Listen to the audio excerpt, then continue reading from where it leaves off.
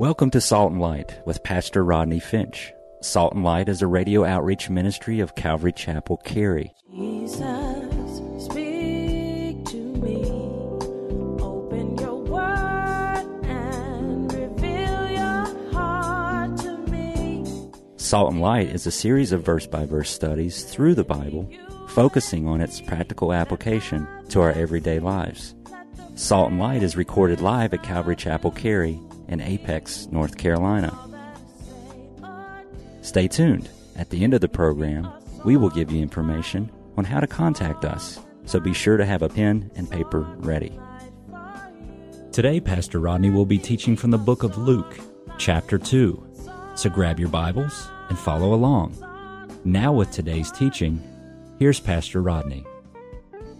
Micah chapter 5 verse 2 tells us, "But you, Bethlehem Ephrathah, though you were little among the thousands of Judah, yet out of you shall come forth to me the ruler, the ruler of Israel, whose going forth is from old and from everlasting." That verse, ladies and gentlemen, was written, prophesied, that Jesus would be born in Bethlehem 700 years before Mary and Joseph made their journey to Nazareth. It was prophesied already. So here, Caesar Augustus, are you getting me? Here we have Caesar Augustus thinking that he has all power. I want the whole world to be taxed. And the whole world moves. He thinks he has power.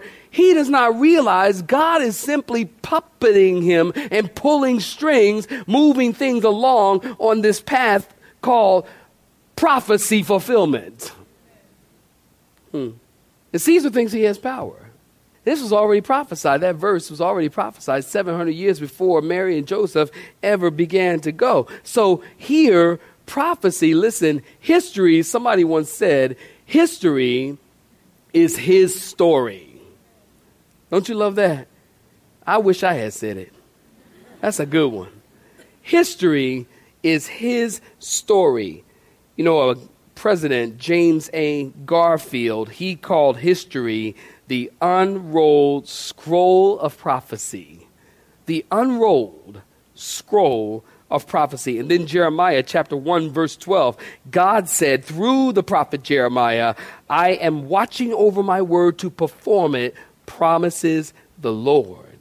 So Caesar didn't realize that he was just a puppet on God's strings to fulfill Bible prophecy. Then notice verse 2 in your Bible, saints. It tells us this census first took place. This census first took place. The idea of first took place has the idea of the first enrollment to distinguish it from other enrollments, because using a census for taxation was common in ancient Rome.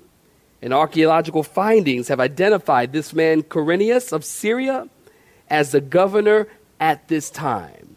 Now listen, what I'm going to tell you is very important at this point. Listen to me.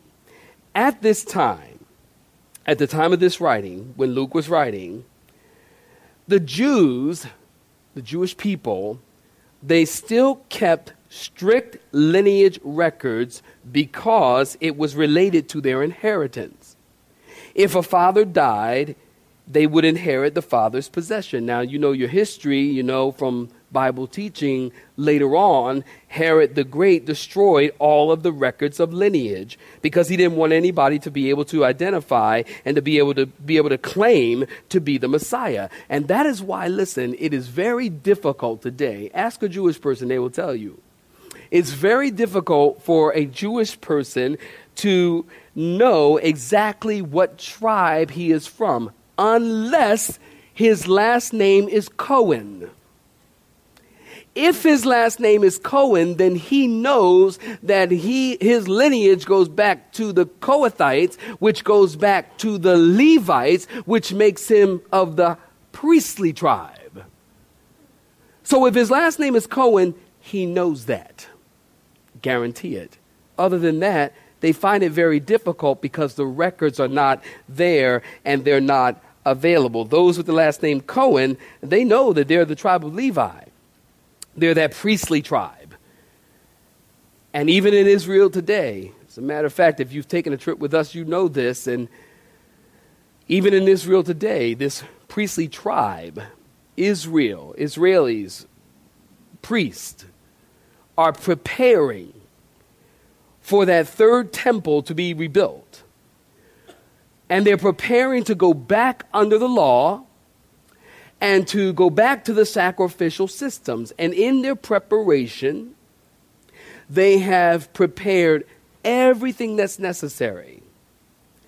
They have to consecrate the stones. You know, the 12 stones that the high priest wore, they had to be cut and consecrated and set apart. They are on display right now in the Temple Institute in the old city of Jerusalem. They're on display. They've consecrated the ash pan that they would have to collect the ashes from the sacrifice in. They've consecrated the wash basin or the laver, and all of these things are ready in place in their preparation for someday when that third temple is rebuilt on the Temple Mount where the Dome of the Rock Mosque is today, which, by the way, is posing just a little bitty problem in the Middle East right now.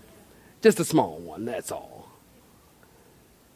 So everything is ready. As a matter of fact, in my study this weekend, I found it interesting, and I didn't even know this, but they are continuing to get ready. I just found this article. I want to read you a piece of it. And you can Google this. This is information everybody knows. It's not no special. Anybody can Google this information. And listen to this. Some other articles talking about being ready for this third temple scenario. The article reads, want to be a priest in the new temple? A Jerusalem shop has just the outfit. In a stuffy basement off an old city alleyway in Jerusalem, tailors using ancient texts as a blueprint have begun making a curious line of clothing that they hope will be worn by priests in a reconstructed temple, the spiritual center of Judaism destroyed by the Romans in AD 70. The project, run by a Jerusalem group called the Temple Institute, is part of an ideology that advocates making practical preparations for the rebuilding of the ancient temple on the Temple Mount, the holiest place in Judaism, and the site of the remains of the last temple, the Western Wall.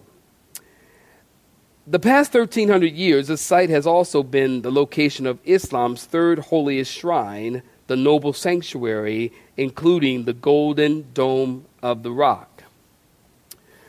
Article goes on to say the Temple Institute has made priestly garments in the past for display in the small museum it runs in Jewish quarter of the old city, but those were hand sewn and they cost upward of $10,000 each. The Institute recently received rabbinic permission to begin using sewing machines for the first time, bringing the cost down and allowing them to produce dozens or hundreds of garments depending on how many orders come in. If you are a descendant of the Jewish priest, a full outfit including embroidered belt 32 biblical cubits long can be yours for about $800. Before the clothes we made were to go on display. Now we're engaged in the practical fulfillment of the divine commandments, said Yehuda Glick, the Temple Institute's director, at a ceremony marking the workshop's opening last week. Goes on a little bit and says the priests, made up of descendants of the biblical figure Aaron, were an elite group entrusted with the temple and its rituals, such as sacrificing animals and making other offerings to God. The memory of belonging to that class has been preserved by Jews through the centuries. Their most common family name is Cohen, meaning priest. The Temple Institute and similarly minded believers think those modern priests will soon have to resume the rituals of their ancestors in a rebuilt temple, and that by preparing their garments, they are bringing that day closer. It goes on, quite lengthy article. From the moment we see we're ready here, from that moment we see we're ready here. They're ready for get back under the temple services. The clothes will be ready, and the priest can go to work when the time comes. And then finally, the Institute is dedicated to recreating the implements used in the temple, not only as a historical exercise, but as a way to prepare for its reconstruction, and if possible, to speed up the process. In its 20 years of existence, the Institute has recreated a golden 7-branch candelabra that cost $3 million, as well as harps and altars and containers and incense, and it goes on and on and on. My point in telling you that is to tell you this. The rebuilding of the temple is directly connected with the second coming of Jesus Christ. And because we know that the temple, that the priests are now ready to go back to temple services, we know that somehow, some way, we don't know how it's going to happen, but that temple is going to be rebuilt. Now, to the Jewish mind, the individual who comes along and figures out the dimensions on the Temple Mount, because you've got the Dome of the Rock there, and that's not going to go away. That's a Muslim mosque. That is not going to go away. You blow that thing up, and you will get 1.5 billion enemies just like that. Somebody say amen if you understand what I'm talking about. Would be a problem. So that's not going to go away. Are y'all with me? You tracking with me? Okay. But that temple needs to be rebuilt, and it's going to be rebuilt. And somehow someone is going to come along and figure out dimensions on which both can coexist. And that someone, are you listening? Whoever that someone is, the Jewish people are going to hail them. And we know from Scripture that that individual will be known as the Antichrist. Now, there are people who say that Jesus is coming soon. And people say, oh, they've been talking about Jesus is coming soon for 2,000 years and he hadn't come yet. Well, I say, look, if we've been talking about it for 2,000 years and he hadn't come yet, then that means today he is that much closer. Somebody wave at me if y'all breathing. All right, you know what I'm talking about. That means he's that much closer.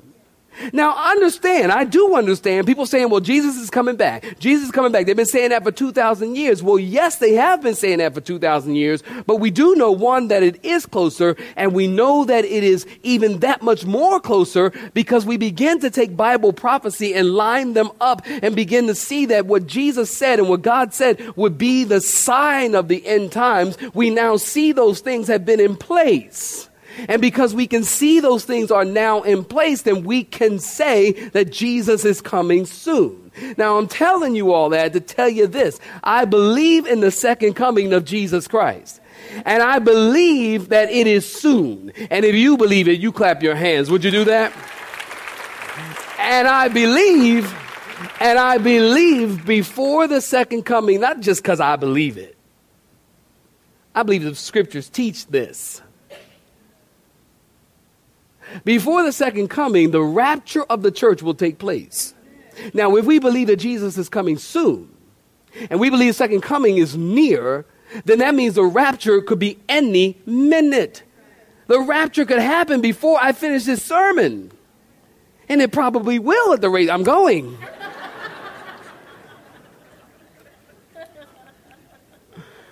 It could happen soon. I love it. I love it. I told you, I want to die in the pulpit. I really do. I mean, I want to die preaching. I really do. I remember the time, I think it was about 2 years ago, I was telling the people I want to die preaching. And the very next day, an article came out in the news of this preacher in Florida who died preaching in the pulpit. He really did die preaching. And so I wanted to, I mean, honestly, 2 ways I want to go. I mean, isn't this morbid? I mean, but 2 ways I want to go. I want to go preaching the gospel right here. I just want to be preaching and right in the middle, Jesus loves you. Young man, Pastor must be tired. Is he tired? Y'all, I'm going to be here for the next 30 minutes. Y'all going to realize I'm dead and want to be with the Lord. Or I would love to go be with the Lord and be raptured right here from the pulpit. Wouldn't that be awesome? I'd be trying to hold on to the pulpit, though. I want to take this with me. I'd be like, can't do it. But I believe the Lord can come any second. And I'll tell you something. If the Lord comes and all of a sudden, if you should happen to be here and the Lord comes and you discover that there are millions and billions of people that all of a sudden not on the earth, CNN will be reporting this, trust. And then, oh my God, oh well, there's billions and billions of people. We don't know where they are. They're all lost. They'll probably say we got on a spaceship or something and took off, or who knows what they'll say, but they'll figure out something. But I'll tell you something. If you are still here, you can have my Jeep. Now you're going to get a payment with it, but you can have my Jeep. If you're still here, let me tell you something. If you're still here, first thing you should do, come to church. Come to church. Why? Because I got a Revelation CD series in there. Come to church, go get the Revelation CDs and listen to them, because you are going to need to know what happens next. Okay? So come to church, get the CDs, give them to your friends, and the next opportunity, give your life to Jesus while you're taking the CDs off the shelf. Because it's going to get ugly and you don't want to really be around for that. But I believe the Lord is coming soon. And we can see that as the priests are getting ready for the temple services. And we can see that as they prepare for this end times scenario is coming upon us. They've got 2 Jewish schools, I've come to understand. Yeshivas, they call them. These Jewish schools, and they're for young men with the name Cohen. And they are teaching these young men how to sacrifice animals and they're actually also, they have a farm. Did y'all know all this? They have a farm for the red heifer. They're raising red heifers. And they are important in the sacrificial system. All of those things are important. Jesus is coming soon. I don't know about you, but I'm glad about it. You happy about it? I'm happy about it. I really am. So notice in your Bibles now, let's get back to this. So Rome is ruling the world. Here's our scenario. Rome is ruling the world. Caesar Augustus is on the throne. A decree is sent out that all the world should be taxed. Verse 4, go ahead and look at it. Joseph and Mary, they make their way to Bethlehem. Mary, ladies, is about 8 months pregnant. Ladies, listen. Mary is about 8 months pregnant, and she has to travel 80 miles on a camel. Now, y'all know, ladies, y'all know, I've been told, I don't know, but I've been told, when you about 8 months, you about ready to lay your burden down. How you feeling? Ready to lay my burden down? I mean, that's tough. Think about this 14 to 16-year-old girl having to travel 80 miles on a camel. And then notice the Bible says, when they arrived in Bethlehem, she brought forth. Did you see that? She brought forth in verse 7. She brought forth. I never really saw that before, I guess. She brought forth. No OBGYN, no midwife. She brought forth this 14, 16-year-old girl. The implication here is that she delivered, are you getting me? That she delivered her own baby.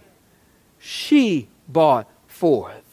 This 14, 16-year-old girl in a dark place, she brought forth her baby, and she wrapped the baby in swaddling clothes and laid the baby in a manger. She's having a baby in a barn, and she lays the baby in a manger. You would expect, if an angel tells you you're going to be the mother of the Messiah, you might expect better arrangements, wouldn't you? Don't you think? You might expect, man, I'm having the Messiah. I'm going to give birth to Messiah in a really nice room. Really nice, better than Western Wake maternity ward. Much nicer than that. You would expect better arrangements, better accommodations. Here, this woman, this girl, she brings forth the Messiah in a barn at night. She wraps the baby in swaddling clothes, lays him in an animal feeding trough. That's a manger. Forget about the nativity scenes you see. A manger is an animal feeding trough made of stone or made of cement. And the reason she's having this baby in a barn, did you notice this in verse 7 as we wrap it up? You notice it in verse 7? The reason she's having the baby in the barn is why? Why? There was no room in the inn. And again, saints, listen, this is not talking about the Holiday Inn. You knew that, didn't you? We're not talking about the Red Roof Inn. We're not talking about the Days Inn, not even a nice inn. There was no room in the inn. Why was there no room? Because there were a lot of people in Bethlehem who had come for the registration. So when they got there, there was no room available for them. So they had to go out into the barn because the city was crowded. You know, I was thinking of this. The reason there's no room in our hearts for Jesus is because it's too crowded. Isn't that true? Crowded. And I know that feeling. So much stuff going on. We have so many things going on in our lives. They're just crowded. And Jesus is, the Bible says he stands at the door and knocks. Because he's a gentleman. He could kick the door down if he wanted. He could come through the door if he wanted. He's done it before. But he says, I stand at the door and knock. He says, if any man will open the door, I will come in and I will sup with him and live with him. Jesus said, I'll be with you always. But he can't get in because there's so much junk. You know, I walked out into my garage yesterday, go through my little laundry room in my garage. And I got a bunch of junk in my garage. I need to clean that thing. I ain't cleaned that thing out in 10 years. I saw stuff in my garage. I was like, we still got that. I didn't even know it was still in the house. I couldn't even get out the door. I walked down the 2 steps. I couldn't get into the garage area because I had to move things out the way. Move the box over here, move the box over there. I had to kick stuff out of the way just to get over to the trash can. And I thought, you know what? Maybe the Lord feels that same way about coming in our hearts. You know, he can't get in because he got to kick stuff out of the way and you need to clean things out of the way. And isn't this the time of the year where people do spring cleaning? Isn't this the time of year where people say, you know what, I need to get rid of this and get rid of that and get all this junk out and do some spring cleaning? Saints, I submit to you today, I think it's time that we do a little spring cleaning spiritually. Is it all right? I think a little spring cleaning, just a little spring cleaning. Lord, I want to get all this junk out of my life. What junk? Junk, bad relationships. People? Some people are just not good for you. Situations, worry, fear, anxiety, anxiousness, lack of faith, lack of trust, lack of reading your Bible, lack of prayer, lack of intimacy in your marital relationship, lack of spending quality time with the Lord. You know, that's important. I'm learning that. I got to guard my time. I need some time to just be with me and Jesus. No cell phone. That's really hard for me to do because I'm attached. No laptop, no cell phone, nothing. If I don't answer you call me, I don't answer my cell phone, just say, well, he must be with Jesus. Amen. Leave a voicemail, I'll call you someday. Because I'm trying to keep my life clutter-free. Are you getting me? I just really want to keep room for Jesus. Some of y'all know that story, you know, Christ, my heart, your home. Is that what it's called? Christ, my heart, your home? And that's an old one. It's like 20 years old or something. I don't know the story, but it really is very good. If you haven't read it, you should. And it's just talking about the Lord coming into your life and coming into your heart and being able to be at home there. And before he can do that, we need to make room for him. We need to make room for him. And that's a choice you make. You know, we talk about the Spirit of God, and it's not by might nor by power, but by my Spirit. We know that. But we also know that God has given us a free will. And God has given us a choice. Choose ye this day whom you will serve. You make that choice. And we also have to make the choice of God, I'm going to spend more time in prayer. I'm going to spend more time in fellowship. I'm going to spend more time reading your word. I'm going to spend more time with you. And I'm going to spend less time watching TV. I'm going to spend less time playing Wii. See, thank you, Lord. I touched on something right there. I know I felt it. I'm going to spend less time with all this junk so I can make room for Jesus in my heart. You have been listening to Salt and Light, a radio outreach ministry of Pastor Rodney Finch in Calvary Chapel, Cary, located in Apex, North Carolina. Join Pastor Rodney Monday through Friday at this same time. For information regarding service times, you can contact us at 1-800-293-0923. That's 1-800-293-0923. Or you may listen to today's broadcast in its entirety by visiting the media library on our website at cccary.org.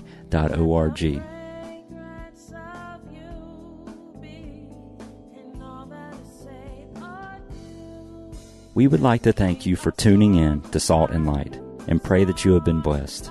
Until next time, may you be salt and light.